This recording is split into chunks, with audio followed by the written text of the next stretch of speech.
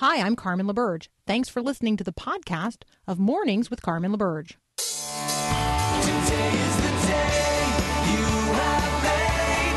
I will rejoice and be glad in it. Today is the day you have made. I will rejoice and be glad in it. And I won't worry about tomorrow. I'm trusting in what you say. Today is the day. Today is the day.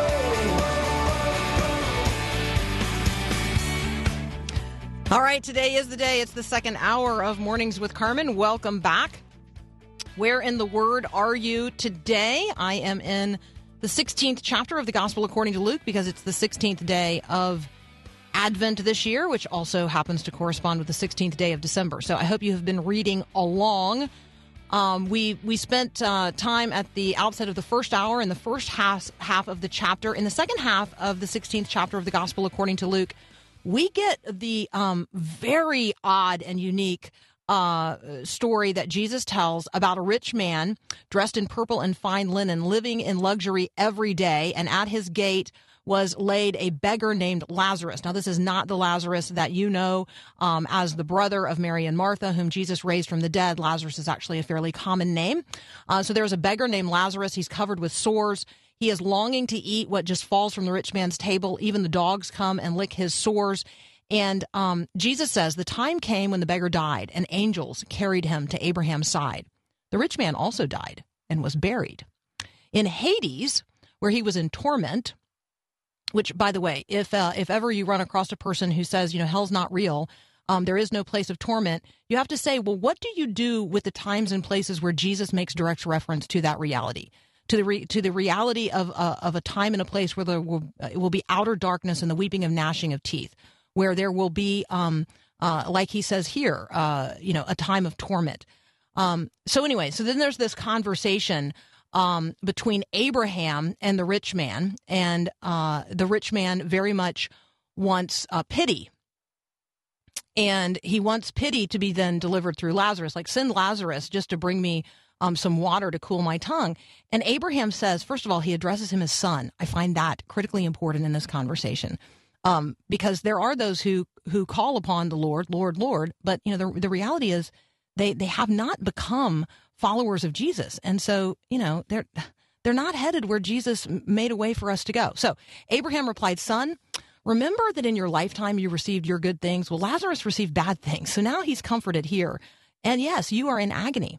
Besides all this, between you and us, there's a great chasm, and it has been set in place, so that those who want to go from here to you cannot, nor can anyone cross over from there to us." This is an opportunity to have a conversation with people that you don't get a chance after you die. The time to decide that Jesus is who he says he is, that he is sent from heaven as the second member of the Trinity, co-eternal, co-equal with the Father, condescended into human flesh, took on our sin, took it to the cross, died an atoning sacrifice in our place, was raised to newness of life in order that we might have a restored relationship with the Father through the Son by the power of the Holy Spirit. Now is the time to accept and receive that and then to turn and follow him.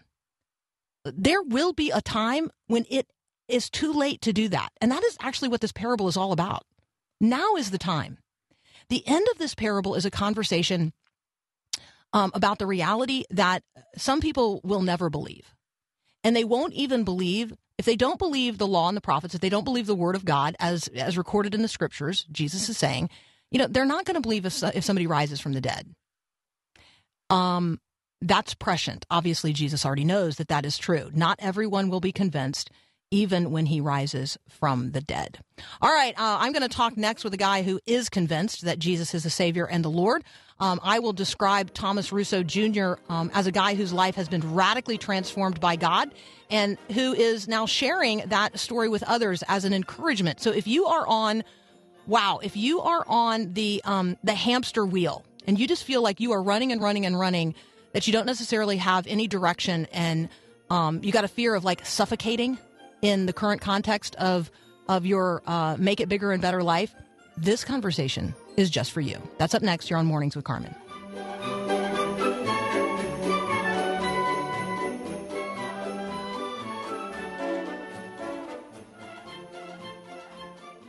Angels we have heard on high, sweetly singing o'er the plains, and the mountains in reply, echoing their joyous strains. So Thomas Rousseau Jr. and I connected on LinkedIn, and then we exchanged books, and now he is here to talk with us. Not just about his book, which is There Are No Politics in Heaven. You can find it at nopoliticsinheaven.com, but also to talk about the reality of a transformed life. So, Thomas, welcome to Mornings with Carmen. Thank you for the opportunity. It's great to be with you today. So it's wonderful to have you here. Here's the way I think I want to start. Tell us about Tom in early September 2015. What was his life like? So the Tom of 2015 in September was a very inauthentic version of self. So I was living a life that was not really true to God or to who I was. And it was a very confusing time of life. There was a lot of anxiety and depression. Unfortunately, there were thoughts of suicide at that time of life. So it was just a very confused state of mind that I was in back then. And you talk in the book about your darkest hour. I know that it's a lot to ask somebody to take us to their darkest hour, but will you take us there? Oh, sure. It's it's hard, but it's transformational and it's necessary. And I found through my journey, Carmen, that God was always more interested in my character than my comfort. And that time of life was very uncomfortable for me, but God had a plan. And September 2015, I remember being in my office. I'm a town manager of a local New Jersey community, and I was there in my office, and I realized that my life at that point was a fraud. I was back involved in New Jersey politics, not by interest, but by ego. And I just found that decision adversely impacted, my marriage, my relationship with my daughters, my work, just everything about me was falling apart because I was just not living an authentic life. And I remember being on my hands and knees begging to be saved. And I don't even know at the time if I knew what that meant. I just knew that everything seemed off to me. Everything seemed askew. And I just remember crying out, I asked God, why am I this way? I don't want to live this life anymore. It was a lie, and I was tired of being a fraud, and I really cried out to God to ask to change me, and that if he could show me how, that I would follow his path, because I always used to think I was the smartest person in the room. And I realized at that moment I wasn't even asking the right questions. So when I turned it over to God at that moment and heard Jesus' voice say that, Tom, it's time, I didn't know what that meant at the time, really, but now looking back, I can say that it was really time for me to grow up and mature emotionally and spiritually, and God has been nothing but gracious to me all these years in showing me the way, and I'm really grateful for it. So I want you to tell us about the new Tom, the Tom that others have now described as like an actual living example of 2 Corinthians 5:17. But I think before we do that, I would like for you to simply make a personal appeal to every guy who's listening right now who's on that hamster wheel. You described the hamster wheel in chapter 6 of There Are No Politics in Heaven. Make a personal appeal to those guys right now. Well, this is what I would say to them. And, I've been blessed that I've been able to speak at churches and men's groups since I published the book. And what I tell men specifically is, my journey is not unique. Politics was my drug of choice. So whether it's an addiction, pornography, alcohol, work, anything you do or anything that you put above God, right, is an addiction, and it's something you need to address. Now, as men, we tend to isolate and withdraw, but we're really tribal, right? We're meant to be in packs. We're meant to support each other. So I tell them 3 things: accountability, consistency, and transparency. ACT, act like a Christian man. be accountable to God, ourselves, and others, be consistent at home and at work and anywhere, and be transparent. No secrets, no hidden websites, no hidden phone numbers. Be an open book to your spouse and your kids. And if you can do those things, whether it's through scripture, men's group, therapy, any combination thereof, you can change your life. And like I tell people, look, on the outside, I had everything. I had a successful marriage. I had a career. I had a trajectory in politics, affluence financially. I had all the trappings, right, of this world. But I was empty inside so much that I couldn't even look in the mirror. So if you're a man who is experiencing that type of life where you just feel like you're going through the motions of work and family, but you're kind of empty on the inside and you don't know where to turn, I'm here to tell you that faith transform your life. So if you can take a step back, hit the pause button on your life, and you can reach out to either me or other people that are in the faith space that understand what you're going through, your life really can be transformed, especially if you're dealing, especially this time of year, Carmen. Christmas season is a beautiful season, but there are people that are suffering from anxiety and depression, confusion, maybe bad decision making. This is an opportunity for us as Christians to reach out to our brothers and sisters in faith and let them know that they're not alone, and that if they follow the word and they follow the way that Jesus taught us, that they can transform their life. Okay, I know there are a lot of women listening right now who are sobbing because they want their husband to want what you are talking about. And so when we come back, we got to take a quick break. But when we come back, Tom, I want you to talk to women. I want you to talk to Christian women who are living with the men who are on the hamster wheel, who you are describing, and help us know how to pray for and come alongside and walk with men who do not yet want what you are describing, because we are desperately longing for our sons and our husbands and our dads to become the new man that you are describing. I'm going to continue my conversation with Thomas Russo Jr. in just a moment. You can check it out at nopoliticsinheaven.com. We'll be right back. Silent night, holy night, all was calm and all was bright. Continuing my conversation with Thomas Russo Jr. He's the author of There Are No Politics in Heaven. You can check it out at nopoliticsinheaven.com. For those of you who are listening and you are saying, I want to actually talk to him, like I want that guy to be my friend, if you scroll down on the website, there is actually a way to engage with him. You can also engage with him on LinkedIn, Thomas Russo Jr. Tom, let's talk about your wife and kids, not necessarily just your wife and kids, but let's talk with wives and kids. Sure. There are women, I have this conversation at least once a week, often more times than that, with women who are Christians. Their husbands may be, going through the routines of the faith. They may be going to church with them, but they are not in the Word. They are not in fellowship with other Christians. They are not, in your words, acting like Christian men, accountable, consistent, and transparent.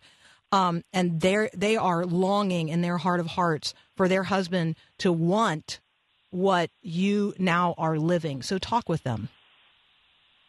Yeah, it's a very common thing that I hear as I go through my journey and I talk to people about my book. And what I can tell them is that you need to be incremental and make baby steps when you're dealing with a man who, thinks, I'm going to stereotype, but I think this is pretty accurate.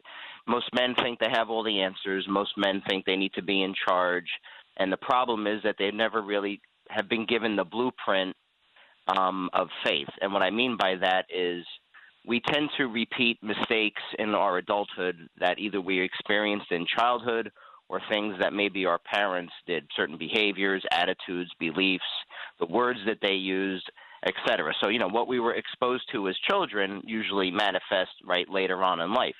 And so you need to take a step back as the woman in the life and say, there are probably reasons why the husband the son behaves a certain way. They didn't just we're born whole, right? We're born perfect in God's image, and what happens is we become broken over time as the world beats us down. It could be a parent, it could be a relative, it could be the media, it could be a friend or whoever.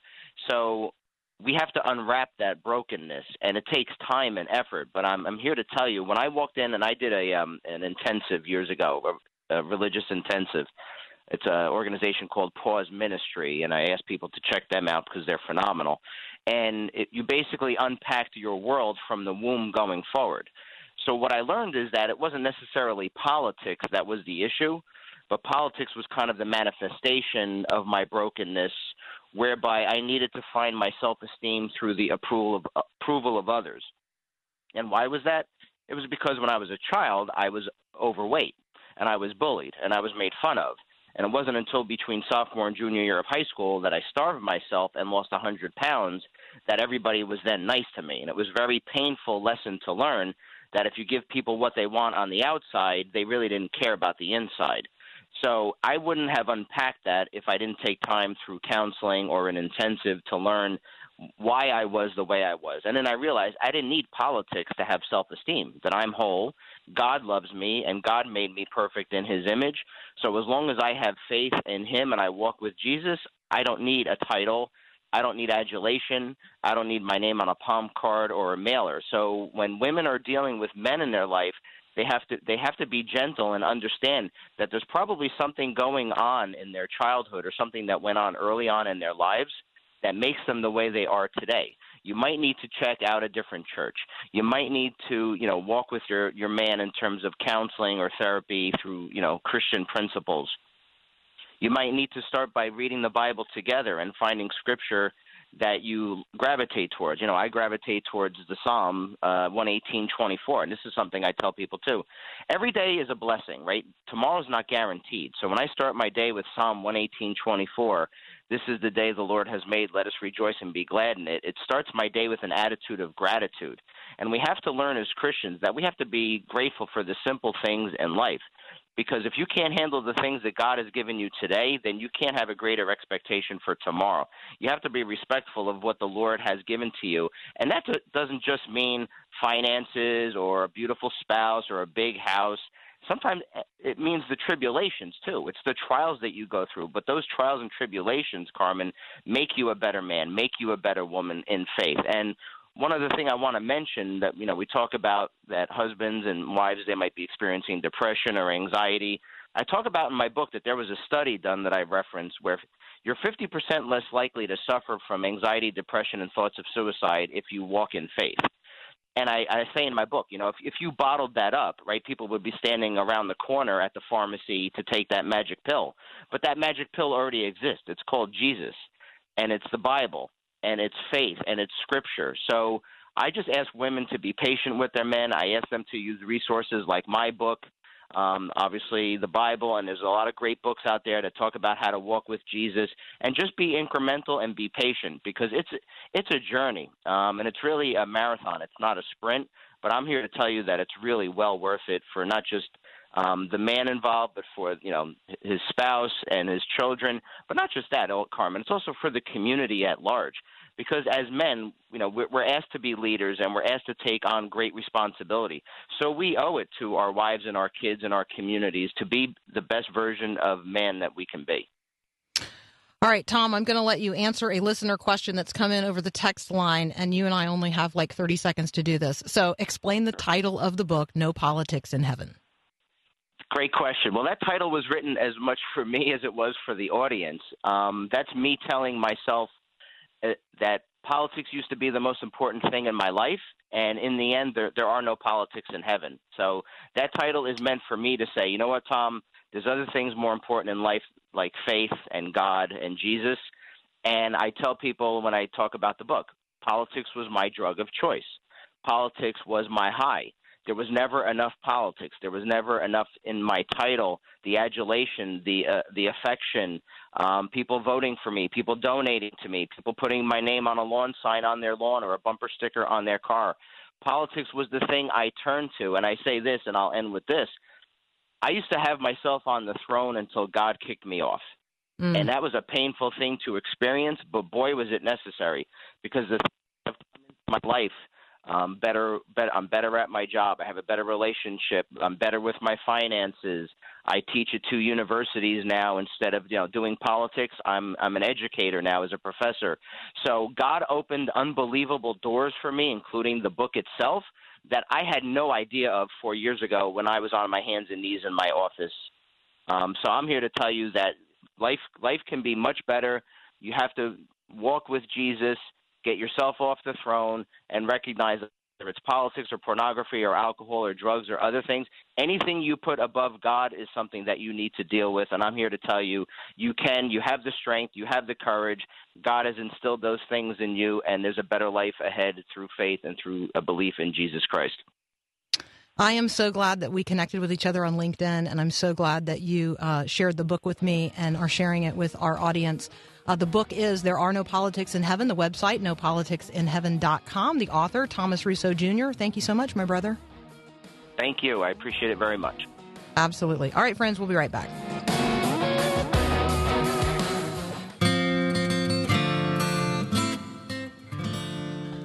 Okay, so I don't know about you, but I'm a little disturbed by the times when we talk about like medical advancement, we talk about medical treatments, we talk about the things that could be implanted in our bodies if we would agree to that, and then we have not done a lot of faithful thinking and consideration about whether or not utilizing that technology, just because it's available, is it right? I'm wondering, are those conversations being had at your local church? Is your local church having those conversations? Like, there are opportunities to talk about medical ethics because people are making decisions in doctors' offices, and they're getting a diagnosis and they're being offered various treatment options, and oftentimes they are having those conversations and making those decisions without the counsel of other Christians. So anyway, I just, as I was listening to John Stone Street, that's what I was thinking. Like, are we as Christians engaged in the conversation about medical ethics, not just when a headline breaks about something horrible happening somewhere else around the world, but are we having these conversations with one another and actually saying, what is the righteous thing? What is the right thing? Not just what is the possible thing? Because there's lots of things that are possible that, frankly, they're not righteous. Okay, next up, David Aikman will be back. He's the editor of Godspeed Magazine. We are absolutely going to talk about the election in the UK, but we're also going to talk about at least China. All right, that's up next here on Mornings with Carmen. When a law-abiding, timid electronics buff blasted 4 would-be muggers in a New York subway, Bernhard Goetz became an instant hero. This is Max Lucado. It's not hard to see why. He clobbered evil over the head. He embodied a nationwide anger, a passion for revenge. Yet reality makes us ask the questions, what good was done? Are the streets now free of fear? On the cross, Jesus said they do not know what they are doing. It doesn't justify kiddie porn peddlers or heroin dealers. It does help explain why they do the miserable things they do. You see, once we see ourselves for what we are, we can help, not out of anger, but out of concern and compassion. We go to the ghettos, we teach in the schools, we build hospitals and help orphans. And we look at the world not with bitter frowns, but with extended hands. This is Max Lucado. My name is Bond, James Bond.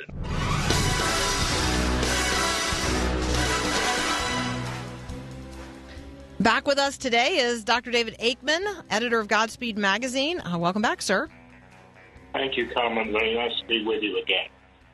Well, exciting things afoot in Great Britain. Why don't you? We'll let you tell people what happened. Although I suspect most listeners are at least aware of the headline, but I'm going to let you tell them the story. Well, the remarkable thing is that Boris Johnson, the Prime Minister who's head of the Conservative Party only for about a year, took a big risk by opting for an early election because he wanted enough votes in Parliament to move the Brexit divorce bill through so that the UK could get out of the EU. And what he did was he campaigned very successfully in the north of England, in the working class districts that had never, ever voted for a Conservative Party member of Parliament. And he swung many of them into the Conservative camp. In fact, he effectively demolished what was called the Red Wall of working class Labour districts in the north of England. And to his credit, once he won the election, that it was officially announced, he expressed humility to the people who voted for him, whose parents had always told them never to vote Conservative. And he said he was humbled by their confidence in him, and he would work 24/7 to fulfill what they hoped he would achieve. So it was a very unusual election in England. In fact, the biggest Conservative victory since 1987 with Margaret Thatcher. Right, which I have to say, that harkens back to my college years, and so I like distinctly remember that because I don't know, maybe when we're in college and when we're young adults, there are times when we're paying more attention to what's happening than other times. That's right. And that's right.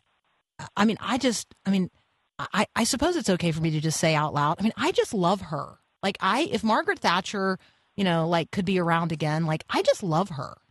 Well, yes, she's a remarkable person. She was a remarkable person. And, of course, in some ways, she's also divisive because there are many people in England who really don't like her, especially in those traditional Labour Party constituencies, where they remember that she was responsible for breaking up the miners' strike and for moving the UK into a much more capitalist direction that it had hitherto been proceeding in. So, David, when we look at this cycle, not only in the UK, for you guys, this is going to be Brexit now on a fast track. Is that right? I think it is. Johnson says he wants to get Brexit through Parliament before the end of January, which is remarkable. What that means is it's the divorce bill. He still has a year with the EU to negotiate a free trade agreement to see what kind of terms Britain can still trade under with the European Union. But getting Brexit over the threshold in a parliamentary style is the most important step of all, because it clearly will allow Britain to sign trade agreements with anybody and everybody in the world, including, of course, the United States. So, David, you and I probably need to take a quick break. When we come back, I want to talk about China. It looks like we have a deal. We at least have the structure of a deal. I want to talk with you about how much we should trust China, in your experience, if they say we have a deal. So I'm going to continue this conversation in just a moment with David Aikman, editor of Godspeed Magazine. We'll be right back.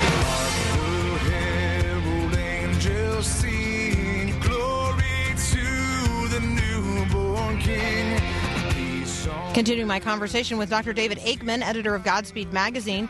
David, let's talk about China. Our conversations about China recently have, all been about the horrors of what they are doing to the Uyghur people and others in their western provinces. But this is going to be a conversation today about a proposed China-U.S. or U.S.-China trade deal. Tell us what you think this Phase 1 trade deal might mean, and really whether or not we should trust China when we talk about these kinds of promises. Well, Robert Lighthouse, the White House U.S. trade representative, says that the deal has been totally done, whatever that means.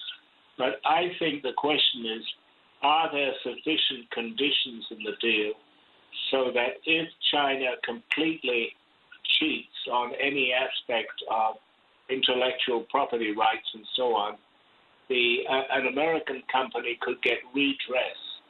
So it remains to be seen whether the Chinese will fully implement it as they're supposed to do according to the agreement.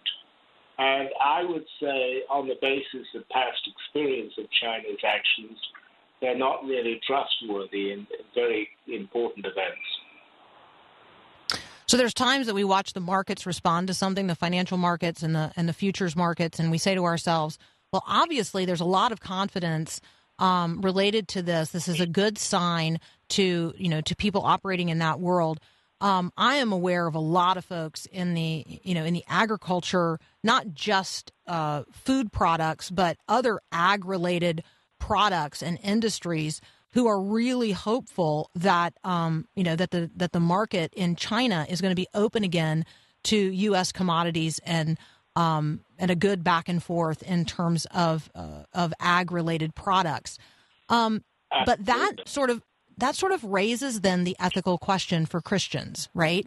Like we know what's going on in the western part of China. We know what they are doing to the Uyghur people.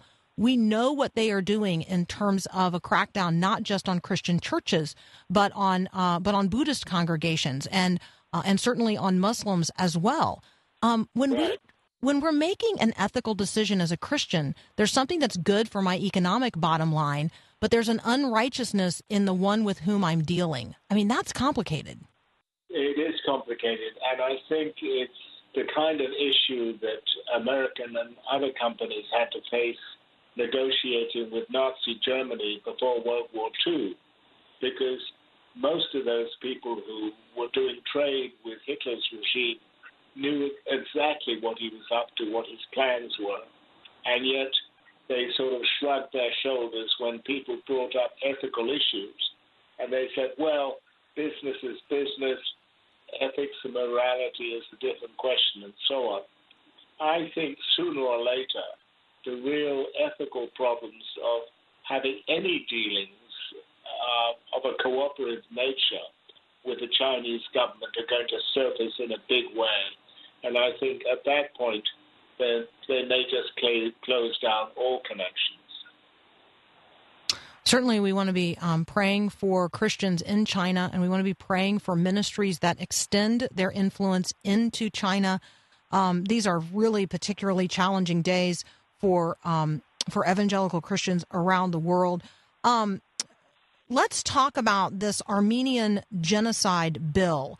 For people who do not remember, what was the Armenian genocide to which we are referring, and why does the use of the word genocide in this particular bill matter so much?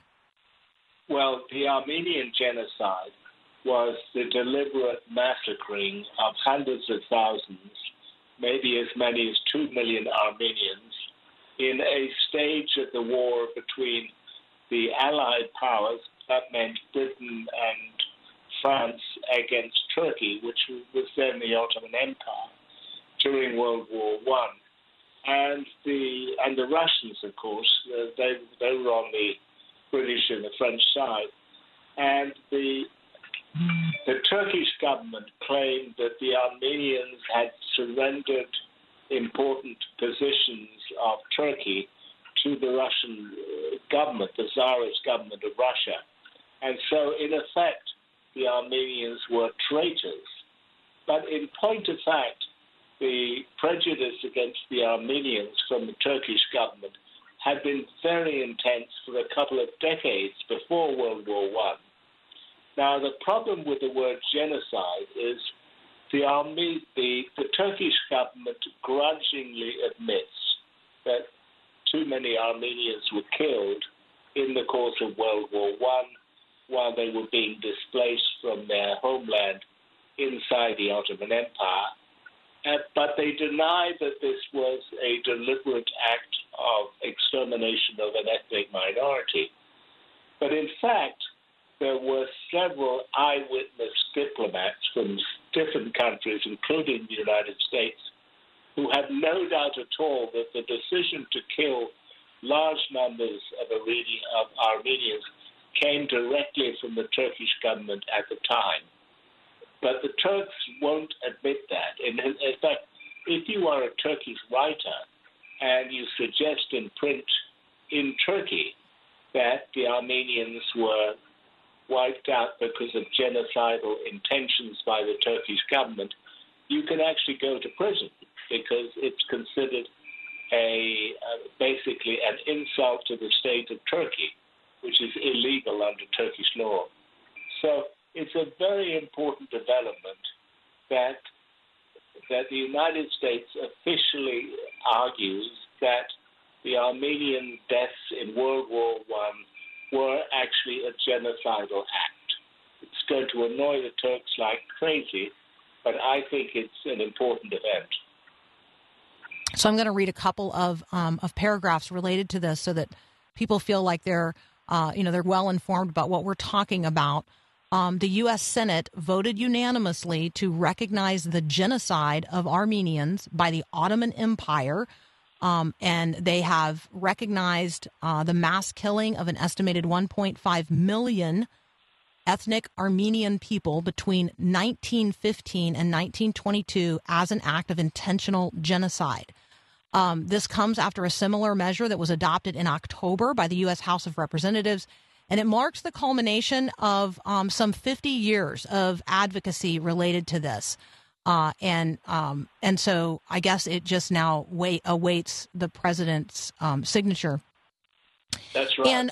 And the leverage that Turkey has been using for, well, now nearly 100 years is that they are a NATO ally, right? I guess they've only been using that since NATO has been in existence, but they have been using their leverage as a NATO ally to keep the U.S. and others from coming right out and saying and recognizing the Armenian genocide. I view this as a critical moment in terms of Turkey's ongoing participation in NATO. They've been a really naughty NATO member for a long time. Right. They have, particularly buying the Russian S-400 anti-aircraft missiles, which are fatal to many NATO countries' air forces if used. So they are not behaving very well at this stage. So I think that you and I will continue to watch Turkey's questionable participation in NATO. I think that's going to be a thread we are going to be watching in the year to come. David, thank you so much for joining us again today. We love talking with you. Appreciate your insight and your wisdom. And thank you so much for having me on, and you have a wonderful week.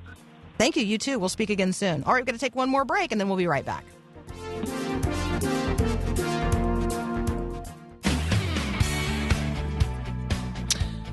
All righty. I have tons of little notes here at the end of the hour, things that I thought, I might still have an opportunity to talk about. I wonder what is on your list of things, your wish list for Christmas, and what is on your list in terms of the new year.